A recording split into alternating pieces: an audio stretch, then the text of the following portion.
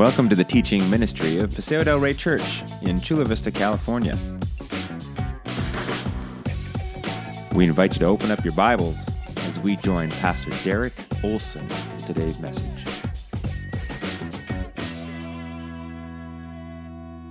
I am so thankful for what we just got to sing, what God's Word teaches us, right? That not only does the perfect life, sacrificial death, and victorious resurrection of Jesus give us new life, life eternal, forgive us from our sin, make us right with God. As if that wasn't enough, what we just got to sing about was that God then makes us part of His family. Is that good? That's good. I like that a lot. Good morning, friends. How are we doing? My name's Derek. I'm one of the pastors here, and glad you're with us, and we're about to get into God's Word, and I want to know if anybody's ready to hear from God's Word this morning. Okay, see, that's what we need to do. Ready? But before we do, I'll tell you to get out your Bibles and where to turn in just a moment, but before we do, let me ask you this. Have you heard the expression, the truth will set you free? Have you heard that expression? Sometimes we hear it in some random places and some places we don't expect. Who's heard the expression, the truth has set me free, has set you free?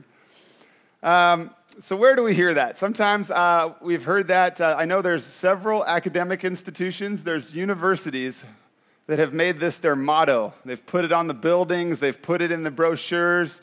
The truth will set you free.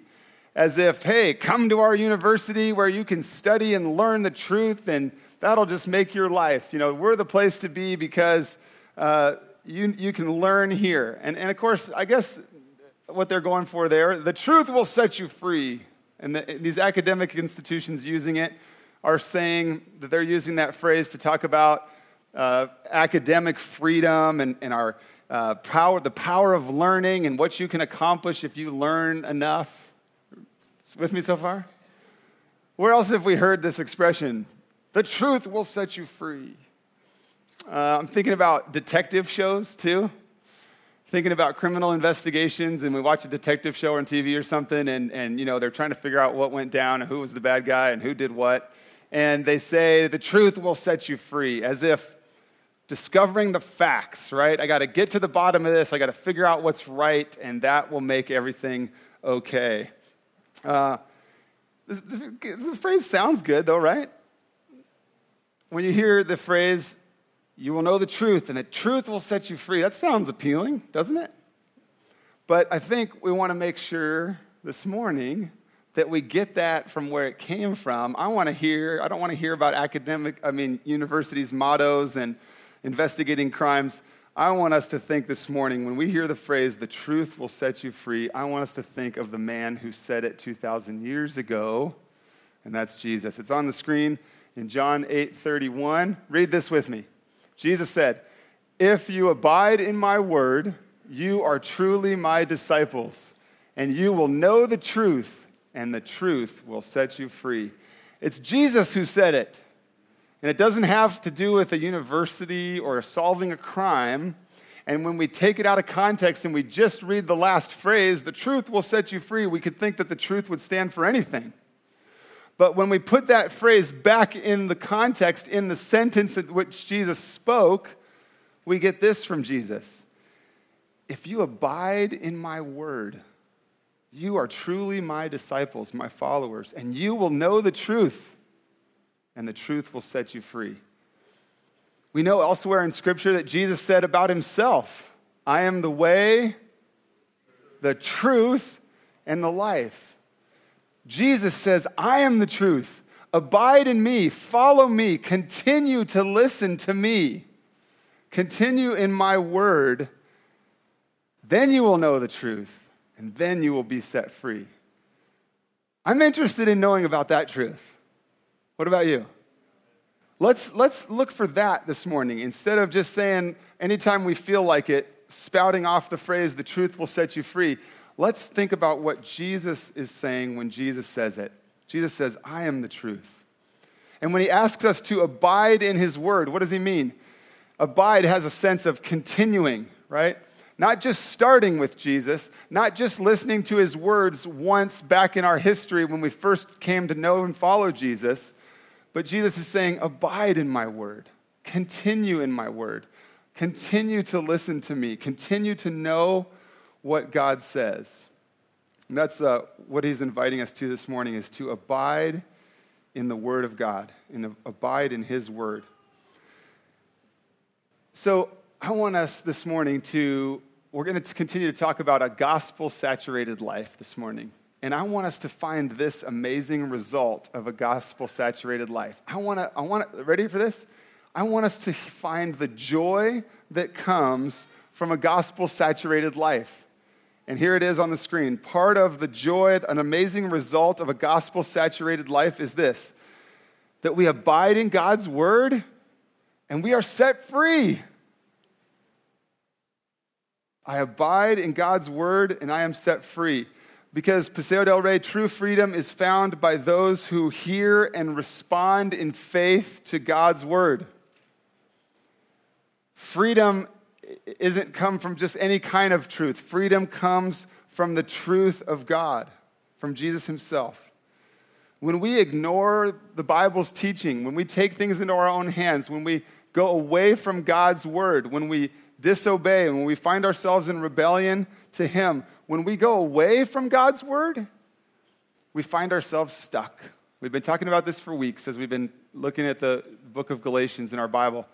We find ourselves enslaved, stuck in our sin, stuck worshiping things that should not be worshiped, elevating things in our lives to a place they shouldn't be, to the point of worshiping them. We end up, when we reject the Bible's teaching, when we go against what Jesus says, we are enslaved to legalism, to a rules-based religion. If I can just do enough stuff, if I do this, if I do that, if I go to church often enough, if I can just be a good person, we become enslaved to that mentality that we're not good enough, that we'll never measure up, that we got to keep trying harder. But a gospel-saturated life reminds us that we abide in God's word and we can be set free. Paseo del Rey, we are a biblical people. What do I mean by that? God's people are to be a biblical people. God's people are to be a people of his word. And as a biblical people, we listen to and obey his word by faith. And in doing so, we receive his grace and we find freedom to live the way he intended us to live. Free to live for him. You will know the truth, and the truth will set you free. Doesn't that sound good? So we're in a series of messages where we're studying through a book of the book in your Bible called Galatians. We're in a series of messages we've called the Gospel-Saturated Life. So go ahead and grab your Bible if you haven't already done so and open to Galatians chapter 4. We're going to start at verse 21 in just a minute. Galatians chapter 4, verse 21. If you want to use the Bible that's underneath the chair there, it's page 1170. Galatians chapter 4, starting at verse 21. I'll read in just a minute or two from starting at verse 21. That's page 1170. But before we get into the word, let me just say this. We're in this series called The Gospel-Saturated Life. What's that all about? What's the gospel? Let's be reminded. Let's never forget what the gospel is. We've heard it this morning proclaimed in our songs. We've heard Pastor Gary read from Ephesians 2 about the gospel. The gospel is this. The gospel is the good news of what Jesus has done. The gospel is the good news that while you and I were yet sinners, still stuck in rebellion against God, totally undeserving of his love, children of wrath, we read earlier. While that was our situation, God, who is rich in mercy, made us alive through Jesus. The good news is that we were there, but God didn't leave us there. He came to get us in the perfect life, death, and resurrection of Jesus. We can have new life. And part of that good news is that we don't earn it, that we don't have to try hard, that we don't have to do certain things and to make God love us and to make that rescue happen. It's not about what we've done. It's about what Jesus has already done. That's the gospel. Okay? So we're in a series of messages called The Gospel Saturated Life. Why? Because we want to be soaked in the gospel. I want you and I to so know that truth, that story that I just told, the good news of Jesus. We want to be so impacted and so aware of what God has done that it changes us, that we can't stay the same, that God's transforming work continues to make us more and more like Him for His glory. And part of that, as we live a gospel-saturated life, is that as He changes us, we are going to take the gospel to those around us who need it desperately. We want to ask God during this series to help us live a gospel-saturated life that changes us and that changes those around us by His power. So, before we read the word, let me pray. Father God, thanks for your presence with us this morning. Thanks that you are with us this morning and always. Thank you, God, that those of us who have trusted in you have received your Spirit. You, God, yourself living, dwelling within us, helping us, changing us, helping us to hear from you this morning. God, I pray that you would be our teacher through your word this morning, that you would open our hearts and our minds to hear from you and be changed by you and to respond to you, not out of guilty need, but God, to respond to you out of humble, thankful love for what you've done. In Jesus' name, amen. All right, so Galatians 4, starting at verse 21, page 1170. We're going to read the whole passage, and then we'll go back through it. Galatians is a book in your Bible where Paul, the Apostle Paul, is writing to a group of Christians at a place called Galatia. So he says this, "Tell me, you who desire to be under the law, do you not listen to the law? For it is written," and here he's talking about written in the Old Testament, in the Old Testament scriptures. So he goes to the Bible. "For it is written that Abraham had 2 sons, one by a slave woman and one by a free woman. But the son of the slave was born according to the flesh, while the son of the free woman was born through promise. Now this may be interpreted allegorically. These women are 2 covenants. One is from Mount Sinai, bearing children for slavery. She is Hagar. Now Hagar is Mount Sinai in Arabia. She corresponds to the present Jerusalem, for she is in slavery with her children. But the Jerusalem above is free, and she is our mother. For it is written," again he goes to Scripture, "Rejoice, O barren one who does not bear. Break forth and cry aloud, you who are not in labor. For the children of the desolate one will be more than those of the one who has a husband. Now you, brothers, like Isaac, are children of promise. But just as at that time he who was born according to the flesh persecuted him who was born according to the Spirit, so also it is now. But what does the Scripture say? Cast out the slave woman and her son, for the son of the slave woman shall not inherit with the son of the free woman. So, brothers, we are not children of the slave, but of the free woman." And continuing one verse into the next chapter, "For freedom Christ has set us free. Stand firm, therefore, and do not submit again to a yoke of slavery." So if you're like me, the first time you read that, you totally understood it perfectly. No. So I had the opportunity to study here with people smarter than me that have looked at this stuff and helped us to understand. And so as we look back through the passage now again, my hope is that I'll be somewhat helpful to you in clarifying just a little bit what Paul was trying to explain to the Galatians there. And we're definitely going to summarize it. We're not going to try to explain every bit of what we just read. But let's go back through it here and ask God to show us what he has for us this morning. Verse 21 again says, Paul writing to these Christians in Galatia says, "Tell me, you who desire to be under the law, do you not listen to the law?"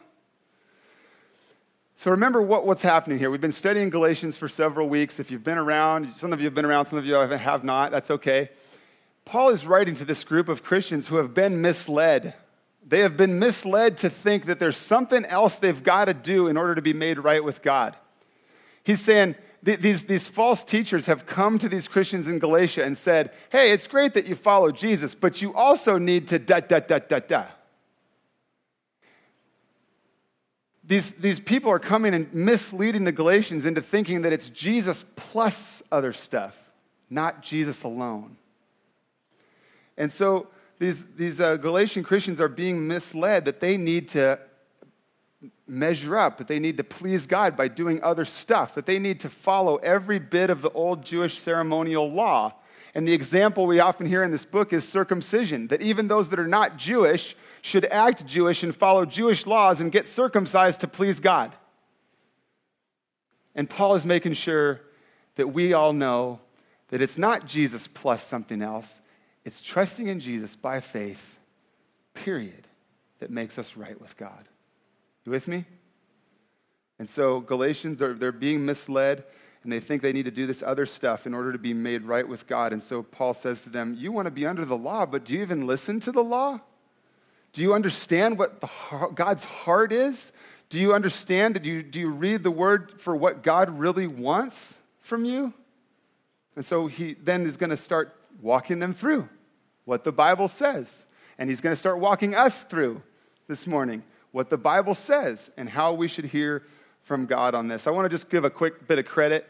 This week as I studied this fairly complicated, hard to interpret passage, I got a lot of help from people that write about this stuff, and I just wanted to say that in particular, a pastor and author named Todd Wilson was really helpful to me. And so you can see on your outline, if you're taking notes and filling in the blanks, those 3 reminders that we're about to walk through are straight from Todd Wilson's good work on this. So I appreciate that.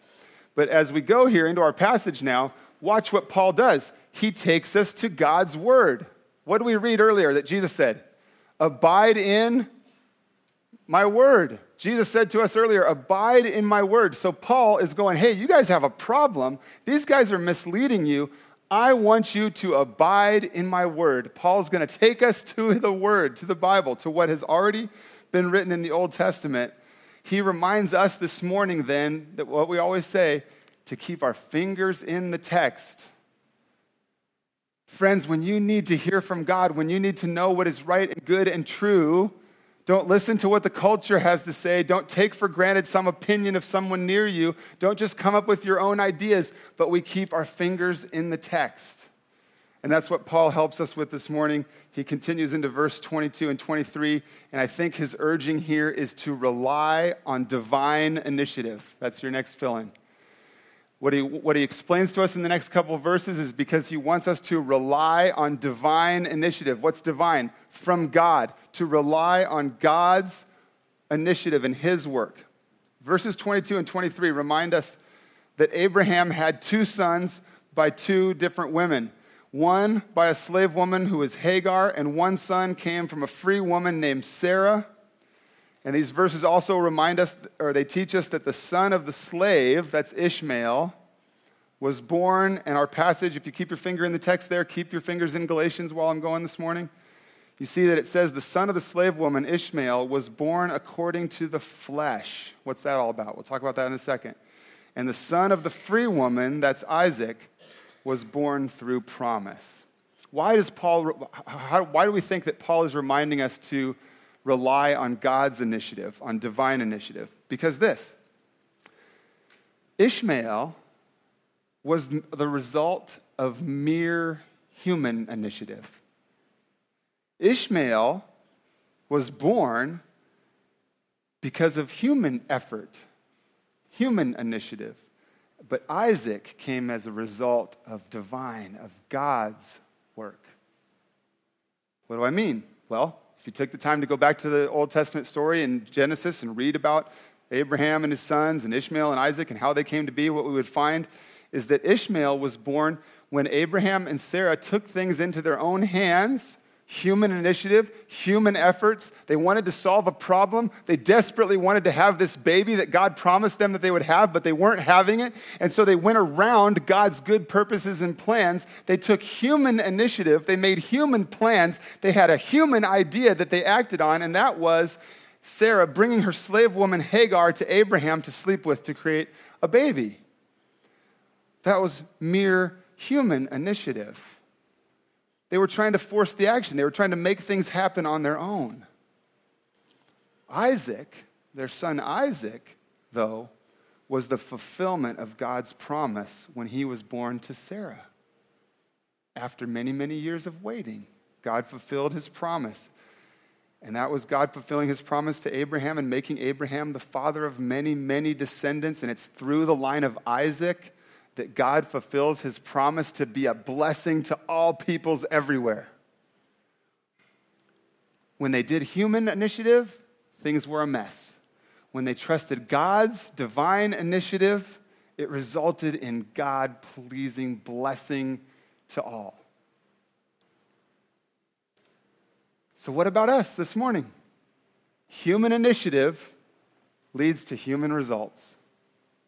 When we take what we think is a shortcut, when we take actually the long way around God's good purposes and plans, when we take our own efforts into consideration and come up with our own ideas, two sinful humans get together and create more sinful, smaller humans. And when we let our human initiative get carried away and we get only human results, when we rely on ourselves, we end up enslaved to the things we already talked about, enslaved to rules keeping and trying to earn God's love that way. We end up enslaved to our own sin. We fall short, we sin again, we're stuck, we can't go.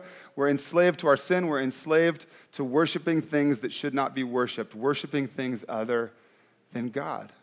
So a human initiative gets us those pathetic human results. Instead, Paul's reminding us then to rely on divine initiative. He's saying to the Galatians, and he's saying to you and I this morning, you can trust in Jesus. You can rely on God's initiative, God's work, God's rescue plan, God's promises. And in fact, the more we entrust ourselves to the only one who judges justly, the more we entrust ourselves to him instead of taking on our own efforts, the more we walk in the freedom that Jesus has for us. The more we live and enjoy life as God's free children. So first, God, through Paul, took us to the Old Testament to remind us that we need to rely on divine initiative, not our own. Secondly, here comes a reminder now that we should rejoice in God's power. Verse 27. If you got your finger in the text still there, verse 27 is Paul quoting from the Old Testament prophet Isaiah. And just to recap what was going on with God's people, who Isaiah is speaking to when Isaiah writes these words, God's people, Israel, were a complete failure at this point in being a blessing to others. God's people were not carrying out his love to others. God's people were stuck and enslaved. And yet, despite the fact that God's people had failed their mission, despite the fact that Israel was basically barren, he's using birth language here, despite the fact that Israel was a failure in bringing forth new life and being God's blessing in the world, despite all that, God spoke through the prophet Isaiah in those words in verse 27, and he promises that through God's people, he will bring about new life. Where there was nothing, he will make new life. That God's people would become a growing family and that they would flourish spiritually. Can God do that? Absolutely. Can God do that, friends? Bring forth life where there was nothing? Think about Genesis chapter 1. He spoke and stuff happened. Everything that was created, the heavens and the earth and you and I, everything was created from nothing. God spoke and it was. We have a God who is amazing at making something out of nothing. And he's promising God's people here, Israel, that he will bring forth life. We have a God who is awesome at making something out of nothing. He brings light to the darkness. He brings life from death. And so why would we trust our own efforts? When we trust in our own efforts, our own initiative, We're just giving ourselves credit. Hey, wow, I'm pretty good. Look at what I can do. We're rejoicing, we're giving praise to ourselves instead of recognizing the great creator God that we have who makes awesome stuff out of nothing. And so that's why Paul is saying we've got to rejoice in God's power. We need to rely on his initiative, not our own, and we need to rejoice in his power instead of giving ourselves credit. And then third, Paul continues the passage and he wants us to root out whatever might enslave us. To root out, or to cast out, or to get rid of, or to throw off. You can put in whatever you want there. The third thing I think Paul is driving at here as we look at verse 30 is that we need to root out whatever might enslave you. Verse 30 in Galatians, keep your fingers there. Verse 30 says, "But what did the scripture say? Cast out the slave woman and her son." Sounds kind of harsh. Cast out the slave woman and her son. But there's human plans and initiative and human results, and there's God's promises and God's plans and God's results. And in this case, they need to cast out the slave woman. And that's why Paul's writing this to Galatians, and he's making this comparison, and he's saying, hey, guys, get rid of those people that are lying to you. The good news of the gospel is that Jesus has done it. You don't have to work. And those people are lying to you, Paul's saying. So cast them out. Those false teachers are trying to tell you that you got to do stuff to make God pleased, that you've got to be a good person and come to church and check these boxes and get circumcised and act Jewish even though you're not Jewish. What a bunch of baloney, Paul's saying. The Derek version, apparently. That's what Paul was saying. Root out whatever might enslave you. The Galatians need to get rid of these teachers that are telling them they could only be made right with God by working and doing their own stuff. And we've got to cast out what enslaves us too. I think there's two ways we need to look at this. Is individually, as followers of Jesus, what does it look like to cast out what enslaves us? And then I think we need to look at it collectively as a church family as well. First of all, individually, Hebrews 12 tells us that we must throw off the sins that so easily entangle. Don't you love that language? Picture that. Picture the sins that so easily entangle and drag us down, right? And Hebrews says we got to throw them off. And we throw them off, yes, by asking God. We throw them off with God's help, by his grace, by the Spirit's power at work within us. But there are things that we can do with God's help to throw off the sins that entangle. Do we spend time in God's word? Do we spend time in prayer? Do we spend time in real relationships with fellow Christians, another Christian or two or a few that know who we really are?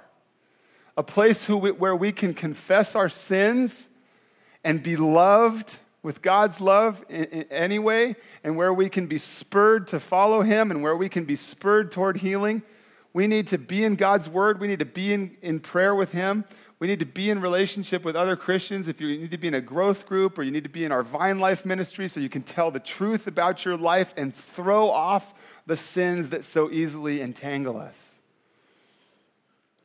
And then as a whole, as a group, as a church family, how do we root out whatever might enslave us?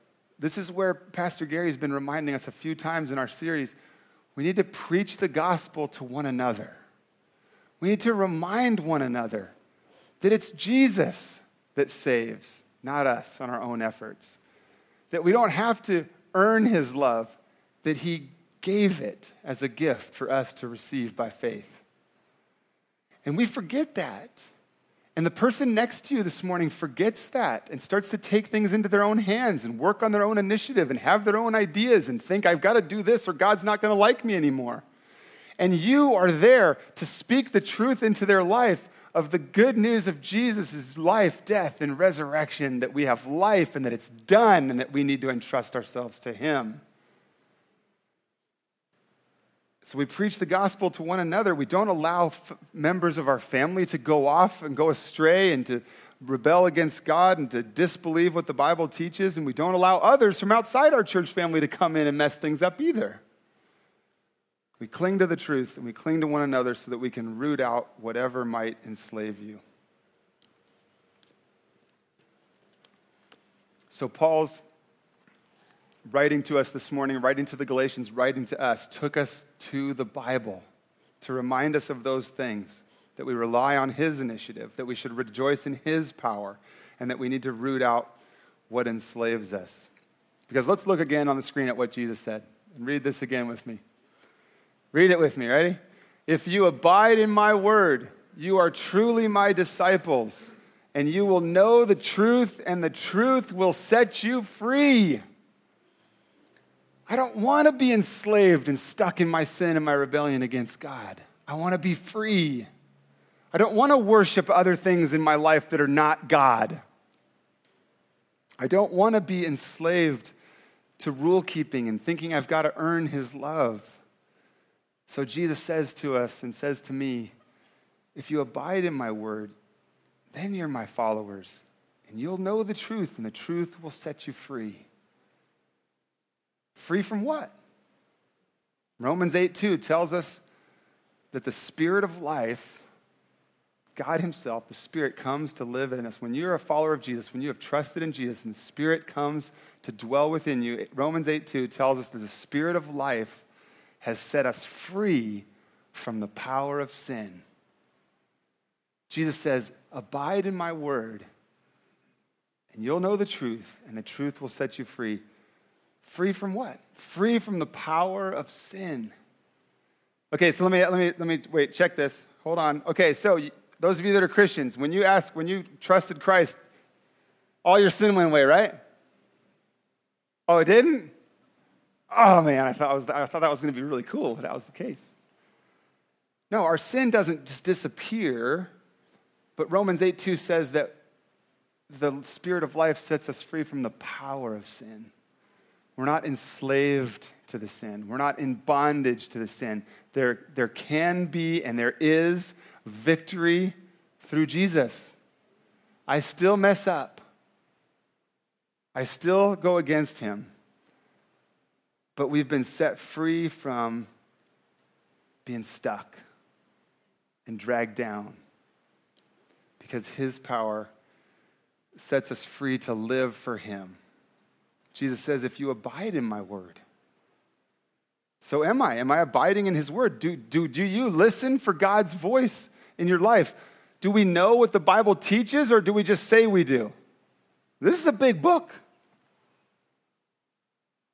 Do we treat Jesus as our one-time Savior? Hey, way back when, thanks for that, Jesus. Or do we do what he just invited us to do and abide in him, to continue to walk with him, to continue to obey him by faith? When we read our Bibles, are we just looking for rules so that I can do stuff to earn points?